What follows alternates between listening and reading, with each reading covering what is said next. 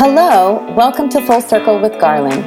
I'm a leader in the DEI space and have spent 20 years of my career in human resources. I've been having meaningful conversations about career development with my friends and colleagues, many of whom are rarely heard on stages and podcasts.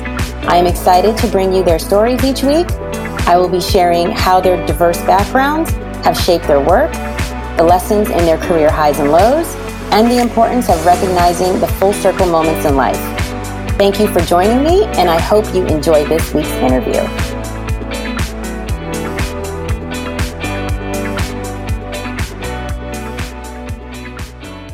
Welcome to Full Circle with Garland. Today's special guest is Tracy Prigmore. Tracy and I met through LinkedIn. I saw she had this really cool competition that was popping up on my feed called She Has a Deal. And I then, went down my, clicking of links and all things and thought, oh my gosh, this is really cool. Like, I didn't know about this. Other people need to know about this. I need to find out more about how she started. So we have, had many subsequent conversations since then. So I'm so happy to have her on because hotels is something I think everyone, we all love to go to hotels. We all love the hotel experience. And I think when you think about it in terms of an asset class for real estate, sometimes you don't know as much about it. And so I'm having her on today so that we can get into all things hotel and just, of course, hear about her background and experience. She's, of course, got an amazing career in not only healthcare, but her transition into commercial real estate and subsequently hotels. So I'm excited about today's episode because I think we will be revealing lots of things that you may not have known and hopefully inspire you again to consider something that you may not have known existed. So happy to have you on, Tracy. Welcome. Thank you, Garland. Good to see you. I'm glad to be here. Thank you for inviting me. You're welcome. So I'm going to dive right in because you've got an interesting story. And I think for all the folks out here doing corporate jobs, this one's for you. I think when we think about, we're working and then we start thinking about what it is that we want to do and we start exploring other options and looking at other things, how we get to those paths are always fairly interesting. So I think my first question for you, before you even talk about that, is, what was growing up like for you? Was real estate in your purview at all? Did you have anybody around you, that kind of brought that to life for you? What was your upbringing like? No, I really didn't have any exposure to real estate growing up, other than my uncle was a real estate broker and my father sold on the side. He sold houses and mainly just to friends and family. Wasn't his primary career, but I did grow up in a 2-parent household. My parents were very they sheltered us, right? They sheltered us from some of the craziness in the world, and they were very committed to us. I grew up with 3 siblings, and I'm one of the middle child, the second child. So I probably lived a typical second child type of life. But I had a stay-at-home mother, working father, and they were pretty strict.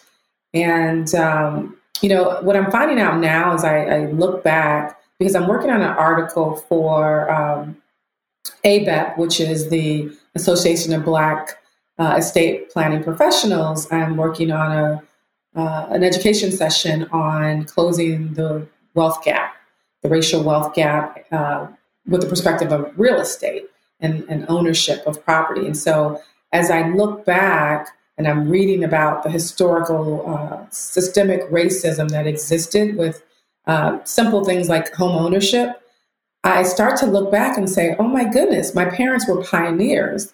They left the urban, grew up in St. Louis, they left the city for better opportunities for us to get a better education and move to the suburbs. And we were the only Black people in the neighborhood. So I was the only in my grade school and So when I think and reflect back, my upbringing really has, shaped me for who I am today based on the experiences that I had being the only and growing up in a majority, white world with so much of the challenges that existed there, and understanding my parents and their bravery, and moving us, to a suburb where things were unknown and where we were, frankly, not wanted by many people, and the experiences that came with that. Yeah. Were there things happening in school? I know everyone kind of confronts their differentness or otherness in school, or, given you said you're the only in the neighborhood, I don't know if it was a neighborhood where there were other kids and, going outside. And I mean, where did you kind of realize, oh, we're kind of doing something different here? Yeah, we're different. Yeah, I think I didn't notice it originally until people started to let you know, that you were different, and that would be people wanting to touch my hair, and some of it was just pure curiosity, because I believe many of the children had never experienced Black people in person, and so I think some of it was innocent curiosity, while there was others that had hatred, and we were called the N word, and we even had circumstances or situations with teachers who would make comments and causing a little bit of trouble. Where found out my mother was a fireball, because she would go to the school. She did not let things go by passively. She would go to the school and confront those teachers, the administration, the families. I do remember a few occasions, and I thought about this last night, where we had people come into our home and sit on our couch and apologize for calling us the N-word. So my mother was very determined to ensure that we were respected. We're respected. We're people too. And she wanted them to know that they could not mess with the Thomas family. Yeah. So we were there to stay. We were there to stay. Yeah. Yeah, that's wonderful. That's crazy that, well, it's not. And I know the history of this country. It's still just every time I do these interviews and hear the person tell me, this is what happened, this is how we grew up, it's like it brings back like all of these things that I think that they're happening, but until you hear someone say it, it's always like, oh my gosh, okay, so this is like just another day. This just happens often enough that you're just like, okay, this is what we're dealing with. Yeah.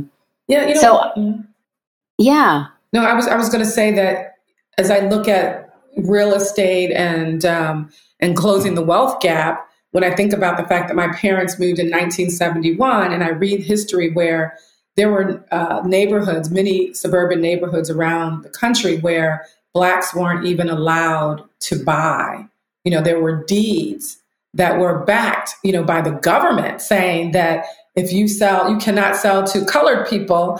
And that held back a lot of wealth creation for Blacks, because they couldn't even buy, even if they had the money or the means, they could not. And they were,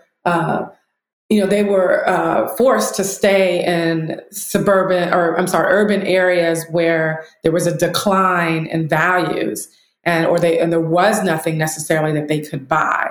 So it's really intriguing to me when I look back. I wish my parents were still alive today so I could have the conversation. Like, at what point did you say, I'm going, we're going? And at what point did they say, you can come in? Because at some point, I'm sure that we weren't even allowed, to buy in that neighborhood. Right. Yeah. When I think about that. Yeah. And just conversations about the things that you didn't know as a kid. Like, as a kid, you're just kind of there, but then you hear from them. Don't you remember that? Well, this is the story behind that. And you're like, what? Oh, right. Like what? Like what? They weren't, they probably tried, prior to 71, maybe, for all I know, right? We bought the model home. So clearly they weren't out there able to build from the ground up. We bought the model home. So when I think about that, it's pretty interesting. And then when I think about the children where, as a child, you just want to play with other children. And I used to love to have pajama parties. And I found out I can't remember the circumstance, but there were people who did not come to my parties or invite me to their parties because of our color. And my mother really sheltered some of that from us. I didn't find out about that till a little later, that some people, they made excuses why they weren't available, but it was really a race issue. So wow. Yeah, we had this is like giving me Meghan Markle vibes right now. Yeah. It does shape you. It does shape you. So I'm glad you asked that question because, I reflect back and I think about all that I do and why I'm doing it. And then when I think about the fact that it took me a long time to feel like I belonged, just because for so many years, going to all white institutions and things, you knew something was different. Sometimes people let you know, sometimes they didn't blatantly, but subtly you knew you were different. And so just trying to find, my place of, who I am or what I'm here for to do. So it's been a journey. Yes. So let's talk about finding your place and, that young adulthood part where, you're going to school, you're doing all the things, trying to be a good citizen, trying to figure out where your place is in the world. And then at some point, it's not as fulfilling anymore. Or you just start thinking, there's got to be a better way to do this. So take me through that journey of kind of, starting your career, building your career, and then deciding to pivot into something else. Yes. So what I learned about myself was that, I've always, even in grade school, I think I would consider myself more of a leader, a silent leader, but I was definitely an introvert, definitely on the shyer side, but at the same time, a leader because I always had ideas. I always had things that I wanted to create or do, and I brought that to the table. I can remember back in grade school, even on the playground, hosting races around the playground or different activities on the playground. But one of the things that has been a challenge for me is I think it's part of being a second child or not fully knowing what I wanted to be or what my passions were. I really followed in the footsteps of my sister. So I had an older sister. She ran track and she was excelled at it. She was really good. She ran in high school, she ran in college. And because she was so good, my parents were supporting, her dream for that. So I really wanted to dance. My father couldn't relate to dancing and we were in track meets every single weekend. And I started dance, but I always would miss, because we were at a track meet or we were traveling. And finally I just said, well, I'm going to run track too. If I can't beat them, then you join them. And so I looked back and I said, I was too passive in expressing, what did I want for me, or being able to articulate to my parents what I was passionate about, what I wanted to do. And I kind of just fell into what other people, were doing. I didn't know how to express my voice and my needs. I said it, but not in a way that I think was impactful to have my parents shift or, feel like, okay, yeah, we need to really support what, what she wants. Cause I don't blame them because I didn't express it in a way that made them take action. So I'm really conscious of that with my son and really listening and watching and what are his passions? What is he really good at and what does he want? So I can cultivate that. So that's my whole role in life right now as a mother, right? Is paying attention and cultivating that because I felt like I got off on the wrong start of running track when I didn't really like running track. I ended up going to the same school that my sister went to. My father encouraged me to. I didn't know anything else. So I'm like, okay, I'll go there. I applied at a couple of places. But, it was really just, okay, I'll do that because I wanted to I don't know. I don't want to say I wanted to follow what he wanted me to do. I just was just not knowing enough. I wasn't exposed enough to other things. My parents didn't go to college. We were really first generation, to go to college. And so I went to the same college. And then my grandmother worked in healthcare. And so, we worked at the hospital growing up in high school and went through those summer programs. And I liked healthcare. It was interesting, but again, I didn't know much of anything else. So I pursued a career in healthcare, not really, for fully knowing or understanding what were my passions and what I wanted to do. So I really followed that pathway. My sister wanted to be a doctor, and I worked in the hospital, and that's what I saw was doctors, and that was an aspiration. Hey, I should be a doctor. So I went to school and studied pre-med. And then when I got to school, I'm like, oh, I'm not so sure about this, right? Like, this is not really, it's not really what I want to do. It's not feeling right for me. But I ended up in healthcare because I was actually working as a front desk clerk at a hotel and met a pharmaceutical rep. And we were talking about that, how I wasn't going to apply to med school. I didn't want to go to med school, but I wasn't sure what I wanted to do. And he started talking about healthcare administration. He said, you mentioned you're really good at business. You love business. Have you ever thought about that? I'm like, I didn't even know it existed. And so then I started to explore that, and it sounded exciting. And my father was like, yeah, you're really good with numbers and you're really good at business. My father was a businessman.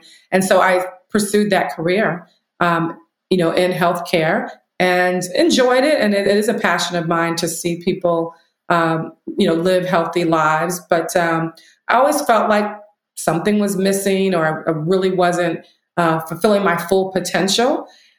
During that time, I started investing in real estate. I read a book, Rich Dad, Poor Dad, that led me to understanding about real estate investment and financial independence. So as I read that book and started reading the whole series, I thought, wow, it would be great if I were to invest in real estate and create financial independence so I can supplement my retirement savings, because I was working in nonprofits. And I thought that would just be a good idea. And so I fell in love with investing in real estate and just I started where I was. I didn't have a lot of money, didn't come from a lot of money, didn't have a lot of money working in a nonprofit, but I took a bonus, bought my first investment property, and then continued to invest in residential properties from there.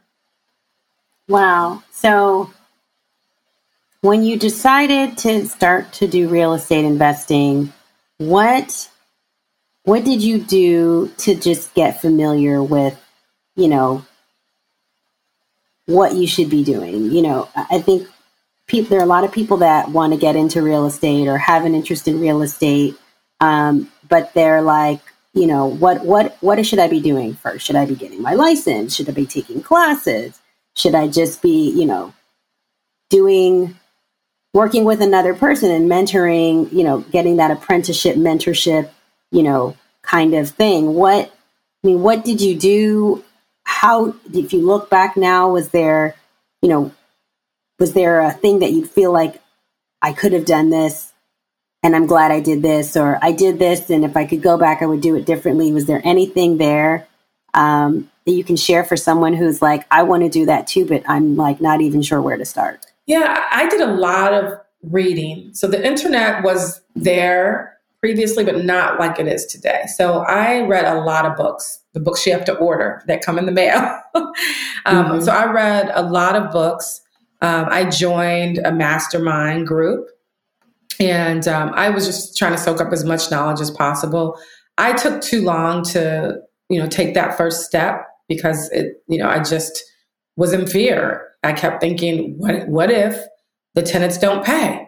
What happens if I have to evict them? Like all the negative, right? I was the what if person, and then but finally I struck. But I just advise to people to educate themselves and then understand, where your lane is in a sense of like, what do you enjoy doing? Because you don't want it to be a burden. You don't want it to be this thing that you begrudge or, that you're not enjoying doing. I began, doing it and really got excited about it. And, it became my money-making hobby. Like I didn't play golf or, I did play a little tennis, but, it wasn't something that I did on a regular basis. But my weekends, when I discovered real estate, shifted from shopping to, shopping for clothes. I love, clothes and shoes, to shopping for houses. And I was fixing them up. So I was shopping for toilets and sinks and tile and those types of things. But I would, just recommend there's many different ways to get into real estate investing. So I recommend that people assess themselves and what they're not necessarily capable of, because I think people can be capable of a lot of things, but what do you enjoy doing? Because it shouldn't have to seem like it's so much work, and that it drains you. It should, excite you what side that you're, in on the business. But I did a lot of reading and educating myself, going to, seminars and different types of conferences to learn about investing in real estate. So how did you go from residential to hotels? Because that seems like a jump. So, at the time when I did when I read Rich Dad Poor Dad's book, I was like, okay, I'm going to invest in commercial, but I do always recommend to people start where you are. So if I would have waited to invest in commercial, I'd still probably be waiting. But I started where I was, and he talked about, residential and all that, and it made sense. It was attainable, right? I could do that. I thought commercial, honestly, was only for very rich people. I thought you had to be extremely rich. I didn't know at the time that, why would I think about it anyway? But I didn't know that most commercial real estate is owned in a syndication. Groups of people own the real estate. At that time, I had no idea of that. So I thought I'd play a little bit of Monopoly. And I really, at that point, didn't really think about hotels in my Monopoly game. I just thought I'd buy as many houses as I could, and then I would, sell them and have enough money to get into commercial real estate. So I always had my eye on commercial real estate. Finally, as there was basically this big boom in real estate, and everybody was buying real estate. And so I got to a point where I could not make the numbers work for buying, I was buying condos, single family homes, townhomes, and the numbers just didn't work. I would be paying people to live in my rental property. So I'm like, okay, I'm going to have to accelerate this commercial thing. I don't have enough money yet, but let me just go learn. So I took a commercial real estate investing course, the CCIM series. It was about 5, I think, courses at the time. They were all a week long. Now I think it's all online. But I'd have to literally take off work and go sit and take these courses. But I loved it. I really got a lot of joy out of the financial analysis and the market analysis, all of that comes with the CCIM. And I was even getting 100% on my exam. So I was like, this is me. I'm really enjoying this. And I was learning. So I started applying those concepts to my residential properties. So I was doing more thorough analysis and such, but I knew I wanted to get into commercial real estate. And one of the instructors, I remember Byron, said syndication, and started talking about how commercial real estate is owned in syndicates and this whole thing called sponsorship. And I'm just like, wait, back up. Like, what did you just say? And so he referred me to a book called It's a Whole New Business, and by Gene Trowbridge. And so when I figured that out, like, I had no idea that was, and I knew that was my ticket to getting into commercial real estate, which was through syndication. So I bought the book, couldn't wait for it to come, had to snail mail back then. I got on a plane. I went to Las Vegas. I learned everything I could learn about syndication. And I decided that was my ticket. So now my next step was which commercial asset class should I invest in? And so for me, I wanted something I could be passionate about. Now at this point, right, I've learned, like, I'm not just going with the flow. I'm picking things that Tracy enjoys and that Tracy will get excited about. And so at the time, I was traveling extensively for work. And while in class, we learned that hotels were a special asset class, I had no idea that it just didn't occur to me that it was an asset class that I could buy, because, I was staying in big box hotels that I didn't know the price, but they looked they looked 20, 30, 40, 50 million. Who knew? But not something I would start with. And I just continued and I started looking at retail and multifamily and started looking at those deals. And all around me, so number one, we talked about it in class. Number two, I read an article with Bill Marriott about their franchise strategy. Still didn't occur to me I should seek hotels as the asset class. And then one day I was in Florida. I had bought a condo on the beach, and I was looking for a place to stay while I furnished the condo. And I stayed in a Hampton Inn in Aventura, Florida. And I remember it was the first time I had stayed in a Hampton Inn. And I remember thinking, this is great value because the internet was free. Breakfast was free. When the woman said parking, everything was free. And I was like, wow, like that's so interesting. And so I remember going to bed. I had talked to a friend and told them I'm staying in this hotel. It was only $99 and I have free internet because back then you paid $14.95. And so I went to bed thinking that, and I woke up with an epiphany. I should buy a hotel. And from that point on, I went through that whole process. Okay, how do I learn how to, buy a hotel? I started Googling and was introduced through an email. I'm sure it was the cookies from NABHOOD that talked about a conference for Black hotel owners and developers. And I'm like, oh my goodness, like, what is this? Like, how did he find me? I'm sure it was cookies now, but back then I was like, this is really strange. I think I better pursue hotels because, how would he know? And how likely is it I'm looking for a hotel and less than a month later, someone's emailing me about a conference. So being the introvert I was still like, oh my goodness, I'm gonna go to a conference by myself. I'm not gonna know anybody. But I was so excited about investing in hotels and learning that, I registered, booked a flight, and it was in Miami. I went to Miami and attended my first NABHOOD conference where I began to learn about hotels. And so at that point, I learned about it. And then I learned more because Hilton put on a women's development day that I was fortunate to get invited to because the gentleman was there at the conference talking about it. Although it was for people who were ready to go, who knew about hotels and just needed to be introduced to Hilton, I was able to talk my way into an invitation. And I literally stalked this man via email, phone calls to try to get an invitation. So I was lucky to get an invitation. So that was really my first journey into understanding Hilton and their commitment to women hotel owners and the fact that it was in reach that I could become a hotel owner. So that started my journey. Okay, so we're going to talk about hotels and misconceptions about hotels because I think everyone like you thinks big box, or they think you maybe have a little B&B or a little hotelier, like a little small little boutique thing, and so that's like all, that's kind of all there is, or just like what are the difference between those? And I think the reason we're doing this today is to make it clear of when you say hotels, there's even within that, there's a range of things and how things work.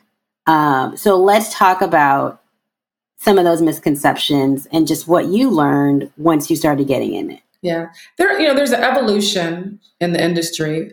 So when I first started, there weren't as many select service hotels. Those are the smaller like Hampton Inns, Fairfield Inns, things that many of us are very familiar with now. When I first started looking at hotels as an option, there was more of the larger full service hotels and not those smaller ones. So, and I think that's why most people, and then they have a majority of the hotels have a branded name, Marriott and Hilton. And I think the misconception that a lot of people have is that Marriott and Hilton and Hyatt, they all, they own all the hotels. And I think that is because the franchise model is fairly new. I think it started in the 90s, is my understanding, and really picked up in early 2000. So I was actually right on time when you think about it, because it was early 2000 when I stayed at that Hampton Inn. It was a brand new Hampton Inn, and it was under the initial company that owned the Hampton brand. Hilton actually bought the Hampton brand. So So for people who are interested in hotel ownership, they have the option to buy a franchise and develop or acquire a franchised hotel, or you can create your own brand. Now, when I started, of course, I mean, everyone has a vision of creating, I should say everyone, but a lot of people have a vision of creating their own boutique brand. I mean, it's sexy. It seems fun. I personally didn't even think it would be possible to get financing for, a hotel that wasn't branded. So based on my research and based on the fact that in healthcare, we had, I dealt with a lot of healthcare real estate, and we partnered with REITs and such. And they would say, when I talked to one of my healthcare colleagues and said, hey, I want to get into, real estate, and I'm going to look at, healthcare, and how would I go about partnering with the health systems? Oh, they wouldn't even look at you. You have to have a net worth of this, that, and the other. And so with that being told to me, and then the education I was getting when I was studying hotels, I thought, okay, well, the brands is a good entree to get in, because the lenders see the brands as a less of a risk to them. So, they're able to, if you, for whatever reason, fail at that, there's others who can pick it up.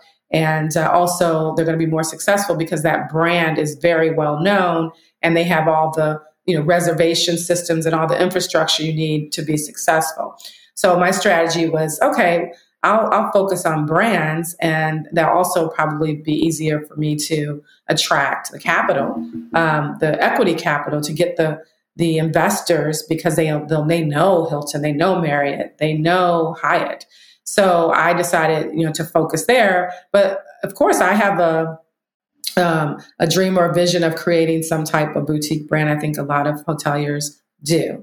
So if you are interested in owning a hotel, you can take the branded route, or you can go the independent route. What you have to understand is, what are your financial capabilities as you formulate your strategies. Or, now I think with the internet and social media, the ability to market an independent hotel is much greater than it was even 5-10 years ago.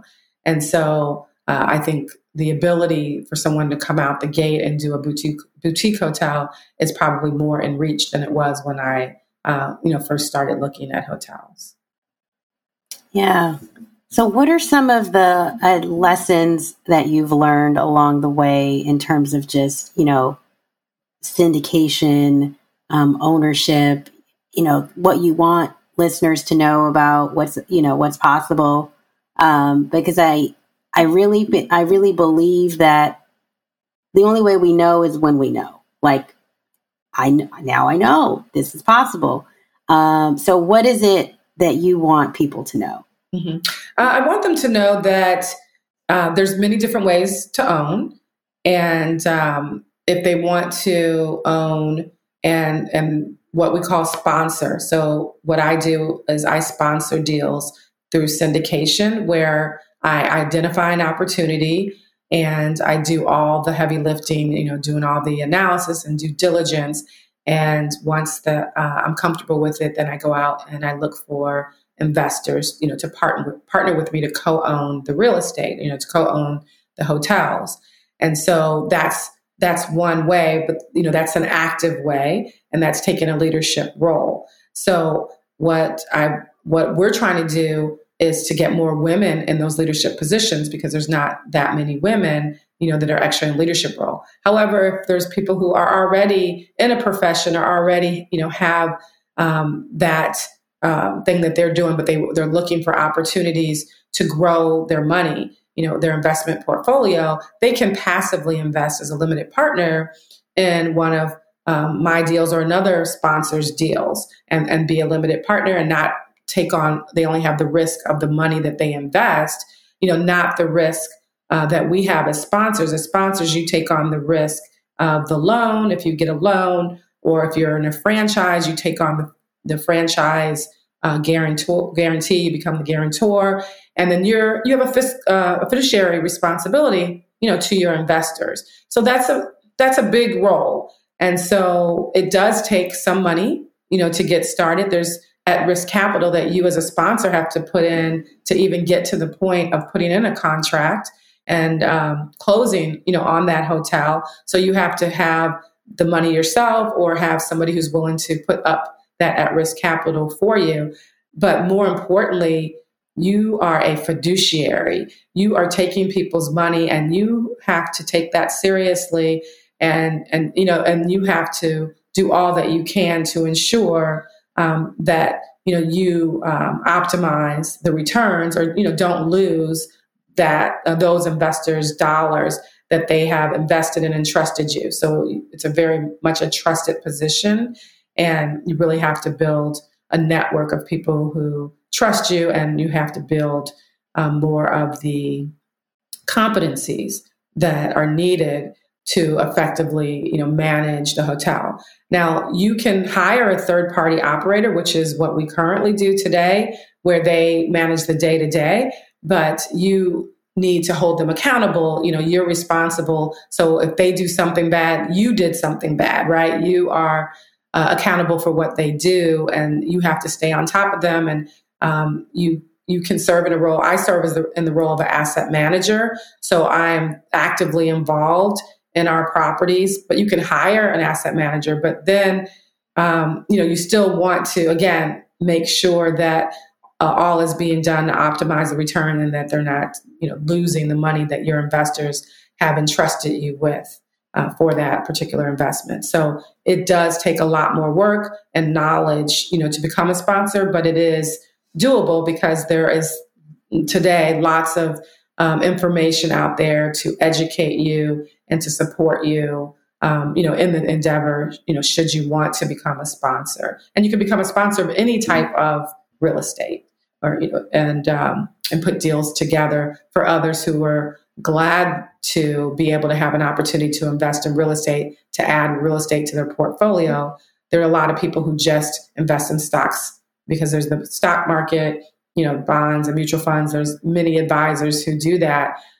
There's fewer, right, that are actually advisors of investing in real estate and making available those alternative investments to you to invest in at levels that you may be comfortable in, depending on your level and where you are financially.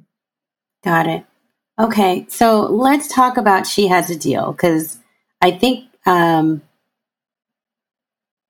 your own journey inspired a lot of this in terms of realizing what was possible, creating relationships with women to let them know early, in college, what's involved in the financial analysis and due diligence, looking at hotels, as well as just what it's like to pitch. Because I think that's a huge part of, you got to be able to sell it to someone else and, show that this is going to be valuable, and what objections people may come with, and, your ability to overcome those.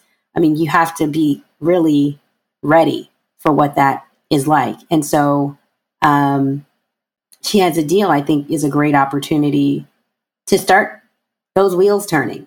Yeah. So I created She Has a Deal because when I entered the field of hospitality and hotel ownership, as I mentioned to you, my journey of trying to understand and learn, it took me way too long. I mean, way too long to really get in there. I did out the gate, jump in and put a contract in, got a hotel under contract, went through the whole process of putting together my syndication and all my paperwork, and ultimately didn't get the financing. So the lender had approved me for the loan. They even flew out here to DC, but he said, one contingency, you have to get an SBA loan. I went through that whole process. I literally had my hand, on the keys to this hotel when SBA basically said no. Like it's a 504 loan. They voted 3-2. No, you can't be successful. This was 2008 when everything was a little crazy, and they just felt the committee, not hotel owners, not even underwriters, just felt like it's a recession. And then there was somebody on the committee who said that, it just can't be it can't be successful. We're in a recession. This was a person who, was a manager at a full service hotel. So he swayed the committee to know that I couldn't be successful. And that really broke my heart. I mean, I was really, naive. You don't know what you don't know going in, although I'd done my research and I had prepared probably my whole career for this opportunity, because everything that I'm doing now, I was learning and developing that through my healthcare administration roles that I had in operations, strategy, marketing, all of that I've been able to use and pull together, to be a sponsor. So when I looked around and, I started going to conferences to learn, and I looked around and there were barely any women in the room. And then when there were women in the room, they were not on necessarily the ownership side. And so I was really baffled by that. Like, why aren't there more women, that are on the ownership side of the business? And so I started inquiring and thinking about that. And, I really wanted to see more women. And I knew that they were interested, because once I finally was able to, to get into ownership and sponsor my first deal, I did have a number of women come to me and say, can you help me? Or how do I get started? I've been to this conference, I've been to that conference, and I still don't know where to start. Is there like a case study? Is there this, that, and the other? And then I could relate, because I felt when I was seeking information, I couldn't find information the way I needed it, and the way I needed it to get comfortable with taking on the risk. And so I wanted to create that. I could visually see what would be helpful, for these women. And I just believe also that the world is better when women are playing a bigger role in the development of all industries, right? If you're creating things and building industries, and you only have half of the population contributing, and even that goes for race as well, right? Then you're really missing out on a lot of innovation. And so I knew that as a woman and as a traveler, that there was a lot. I saw a lot of opportunity to improve in the hospitality industry. And so what I did, though, as you should not do, is I started socializing or telling other people what they should do. So I reached out, I talked to Hilton, I met Chris Nassetta, and I mentioned, the Women's Development Day that they had done. And I hadn't seen it again, asked him, why are you guys not doing that anymore? And that we laughed about and had some conversations about that. He connected me with some of his vice presidents, and we began talking about what they could do. I'm telling them what they should do, giving them all types of ideas and information. Same thing happened when I became a Marriott franchisee. And then it occurred to me, because, they were very interested but they were very interested and wanted to do things, but I wasn't seeing things happening. And it occurred to me that I needed to do it, right? I had the experience. I was visually able to see what was needed. So for me to be telling people what should be done was really a cop-out, right? And so I had a conversation with the head of development, Eric Jacobs, about the vision that Marriott had for getting more women owners. And out of that conversation, when I hung up on that conversation with him, it just clicked for me, and I started putting pen to paper and started writing out what it would be. And I came upon the fact that, first of all, there's women who don't even know that it's possible, and they need to be inspired and exposed to hotel ownership. But most importantly, they need to be educated in a way that makes sense. For the majority of women, we think a different way when we're going to take on risk. And so I had created this framework. I call it a 9-step hotel investment roadmap that I had created for myself, for my own firm, because there's a lot of pieces, to the puzzle of investing. And I needed to work in a framework. It's just my nature. And I felt, well, maybe other people are like me too, and need that framework. So I could share my framework and teach these other women how to become a hotel sponsors. So I was very focused. We're very focused on women leading these investments. And then if there's women who, don't want to lead, we're helping them to become savvy investors, right? If they want to be limited partners, what we do, how we educate helps them to become savvier, in their investment choices and decisions. And so, I put it together and thought that, you have to make it competition would make it more exciting. And then we have to be able to end this with the women becoming owners. So we started out focused on early career women because, in my opinion, they were the ones that we can most influence because they were just, finishing their careers or deciding what their career path would look like. And I was able to prove that even in our first year where women came to me and said, I've changed my major to real estate investments, or I'm doing a minor in investments, or a dual major in investments. And then others were like, I'm going to work for an ownership group, or I'm going to work for Hilton.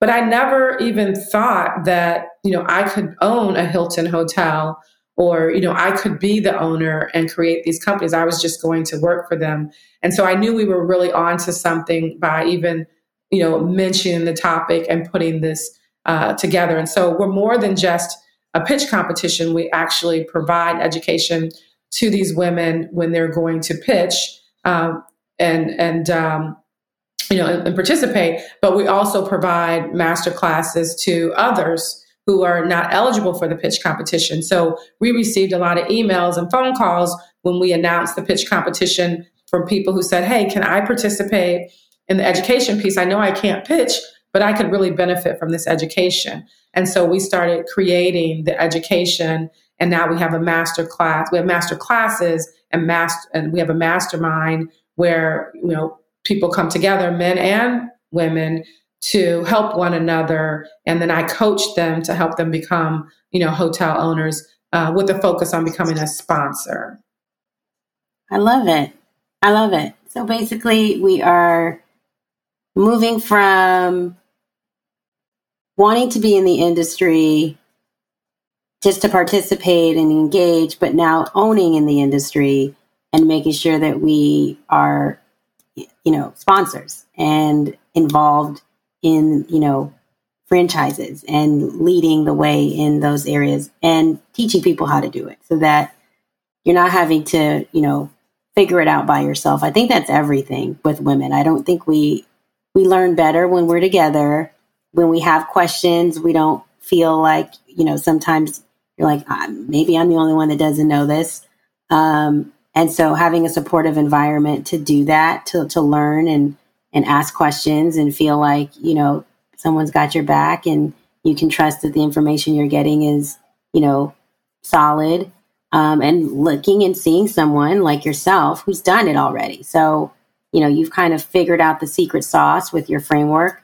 And so you can help guide people through the process and make sure that they have, they're not missing anything so that they can be successful. Because that's what nobody wants to fail and figure it out. If you can win and figure it out, that's much better.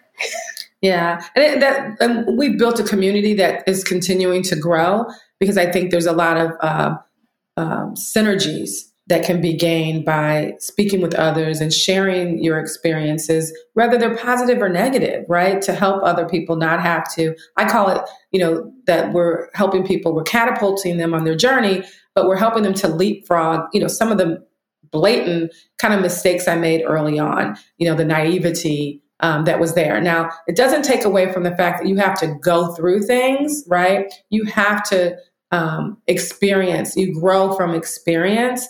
But if you have a network of people who are willing to share experiences and resources with you, just think how phenomenal our industry is going to be when more women are, building, not just at the table, but building the tables, building the hotels, and being successful. So I'm really excited about the future of what we're doing. And I really feel like God called me to do this. I've been a servant leader. I've, done that in the healthcare field. I created a case competition in the healthcare field that's now, 25 years old. And many of the people who participated are now CEOs of major healthcare systems. And they attribute some of their success to, getting into the case competition and meeting mentors early on. Because they were in the case competition, they were able to meet leaders, and they were able to show and demonstrate their capabilities, their thinking. So it was actually what we called a sort of live, actionable job interview. So when they were presenting during the case competition, they're showing, what their capabilities are to articulate, to think. And so employers were coming to the competition and looking for talent because they had that active job interview. So they didn't, that resume came off the paper and they could really see and understand how this person would think through a problem, these complex problems. So bringing it to the hospitality industry, in the entrepreneur side is really exciting to me, because when I think about being that front desk clerk in college, I worked at a hotel for 2 years, and I even worked closely with the owners of the hotel who lived in the hotel, but no one ever said to me, did you ever think about owning a hotel? You could own a hotel. I can just imagine if someone would have even mentioned it, maybe I wouldn't have paid attention, but if they would have mentioned it and said, come to this class or, join this competition, wow, that would have been life-changing for me. So I really believe that we're changing lives for the women who participate in the competition, as well as the men who participate in our master classes.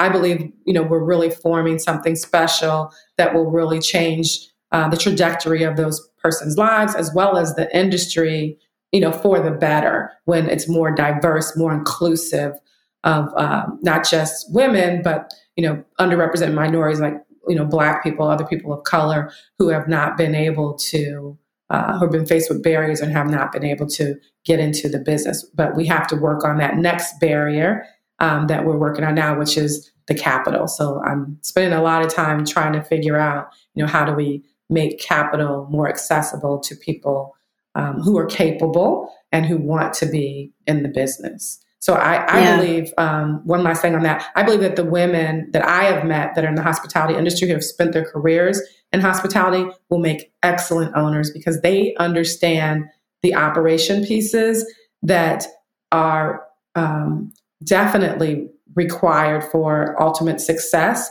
And they are supporting many owners that, and making them very successful and wealthy. And if they were able to take that same knowledge from an ownership perspective, I think that they would be dynamite. I can't wait to be able to build up my team more with the brains and intelligence that I've met in women throughout the industry and my journey. Wonderful. Okay, we are going to start to wrap up, because I want to make sure that we have, a chance to put your information in the show notes. And I have my last two questions that I ask. Inclusion and equity drives my work. Inclusion and equity drives my work because representation matters, and you cannot be what you cannot see. And so I really want to ensure that everyone who wants to be a hotel owner, even in commercial real estate, has the opportunity, to be in the business and to thrive in the business. What does life look like coming full circle to you? Yeah, so for me, life coming full circle, what that looks like to me is that finally, that the greatness and brilliance that I have always known has been inside of me from a little girl, from being, math champ in grade school to creating, my own entrepreneurial endeavors. I used to sell candles and do little things that, I didn't realize that was entrepreneurship, but I would make things and sell them. For me, the full circle is that that the excellence that I have, and the greatness and brilliance that I have is actually appreciated, and actually the barriers are removed, so that my value can add value to other people's lives. So what I mean by that is having grown up in an environment that said that, as a Black woman, as a Black person, I wasn't good enough, or the barriers that were put up for me to be successful, to move up a corporate ladder, or to have an opportunity to get loans, or, access to capital, which is still a challenge, would be removed, right? So that the excellence I knew growing up is being able to be fulfilled. And so as a child, you don't know barriers, right? And then you think you can do everything and be everything. And then you get into the world and, you get knocked down, and then you start to second guess, well, can I?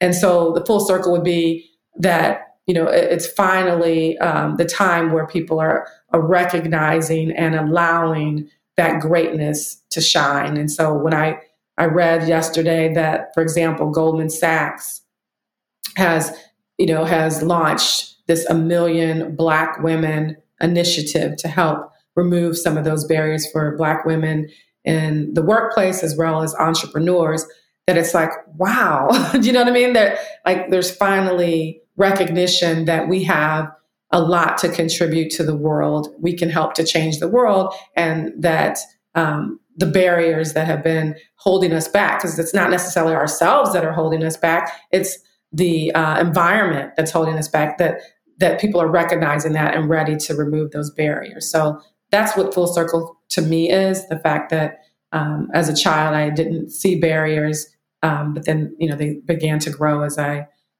got older, and now I can, remove those and go back to that childhood openness and naivety that I can do anything.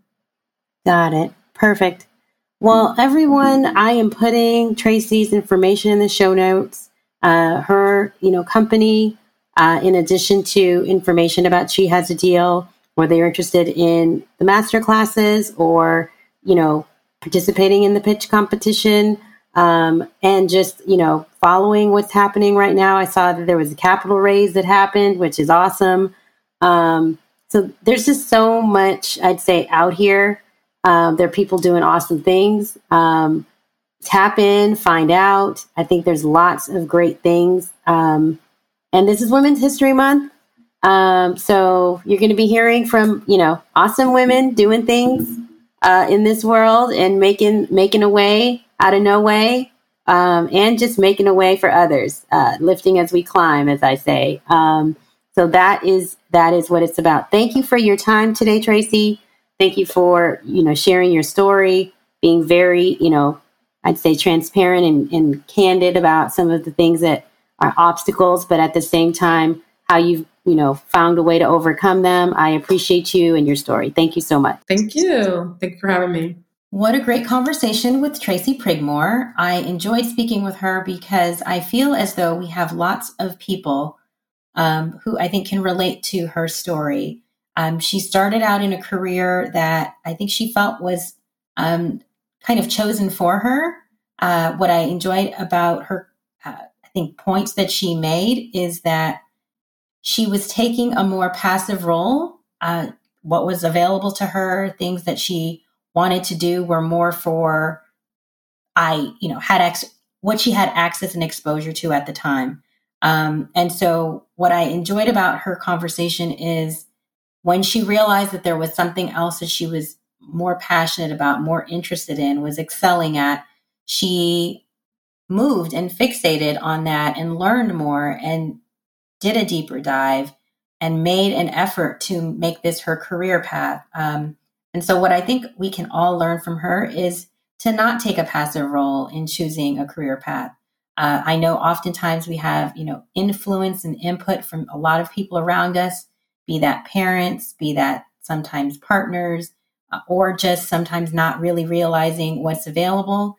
And so what I enjoyed about her story is she deciding to take an active and present role in what she wants to do moving forward. The second thing that she said, I think was really critical, is this idea of syndication. And when you think about commercial real estate, particularly when you get into the ownership side of things, when you realize that a lot of ownership is happening as a result of people pooling their money together and people investing their money together, it makes such a big difference. I think so many communities of color are oftentimes thinking that in order for them to do some of this stuff, they have to do it by themselves. And they have to, raise all this money or find all this money by themselves. And so what she, I think, said a few times is you can, do this with other people. If you want to take an active role and be a sponsor and, have most of the responsibility in terms of doing all of the due diligence and have a fiduciary duty to your investors, that is huge. But if you realize, I just don't have the time and bandwidth to do that, and I just would like to do this on a more passive level and invest in someone else's syndication where I get a, statement, and that's kind of my part in this, you can do that as well. So look into syndication, look into what she's doing. I've had a few people on, and we'll have a few more on talking about syndication, because I think this is such a powerful piece of generating wealth and making sure that you have access.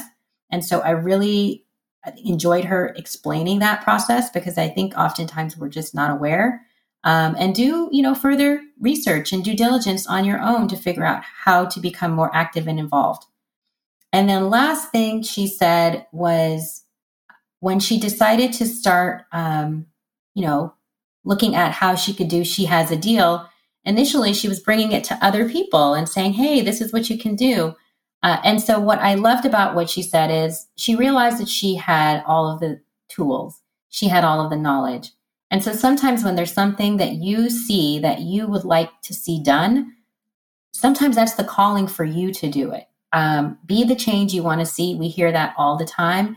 And I think her story encapsulates that, because she knew she wanted to help other women get into hotel ownership, understand the process. And the only way for her to be able to do that was for her to be able to put the things together for it to happen, especially the vision that she had for it. Sometimes if you're not seeing what you want to see out there, it's a calling for you to be the one to put it together. And so don't be afraid of that. It's oftentimes asking for you to step up and step higher so that you can bring something into the world. So I enjoyed speaking with her so much, because I thought there was just so much about her story in terms of making a decision to do something, going for it, driving forward, realizing you want to bring other people with you, and making an effort to put something together with She Has a Deal in order to, bring other people with you. So enjoyed my conversation with Tracy. Hope you did too. Please be sure to, when you go to garlandfuller.com, if you want to be kept up on all the things that I'm working on, join our mailing list. If you want to, connect with me via LinkedIn, please feel free to do so. I am excited to continue to grow this community and get to know everyone. So please feel free to, let's connect. All right. Thank you so much. I hope you enjoyed today's episode. Please subscribe, share, and tell a friend. You can find me on Instagram at Full Circle with Garland. And if you'd like to be a guest, go to garlandfuller.com. Thank you for listening and sharing your time with me. I hope this next week helps you to recognize the full circles in your own life. Bye-bye.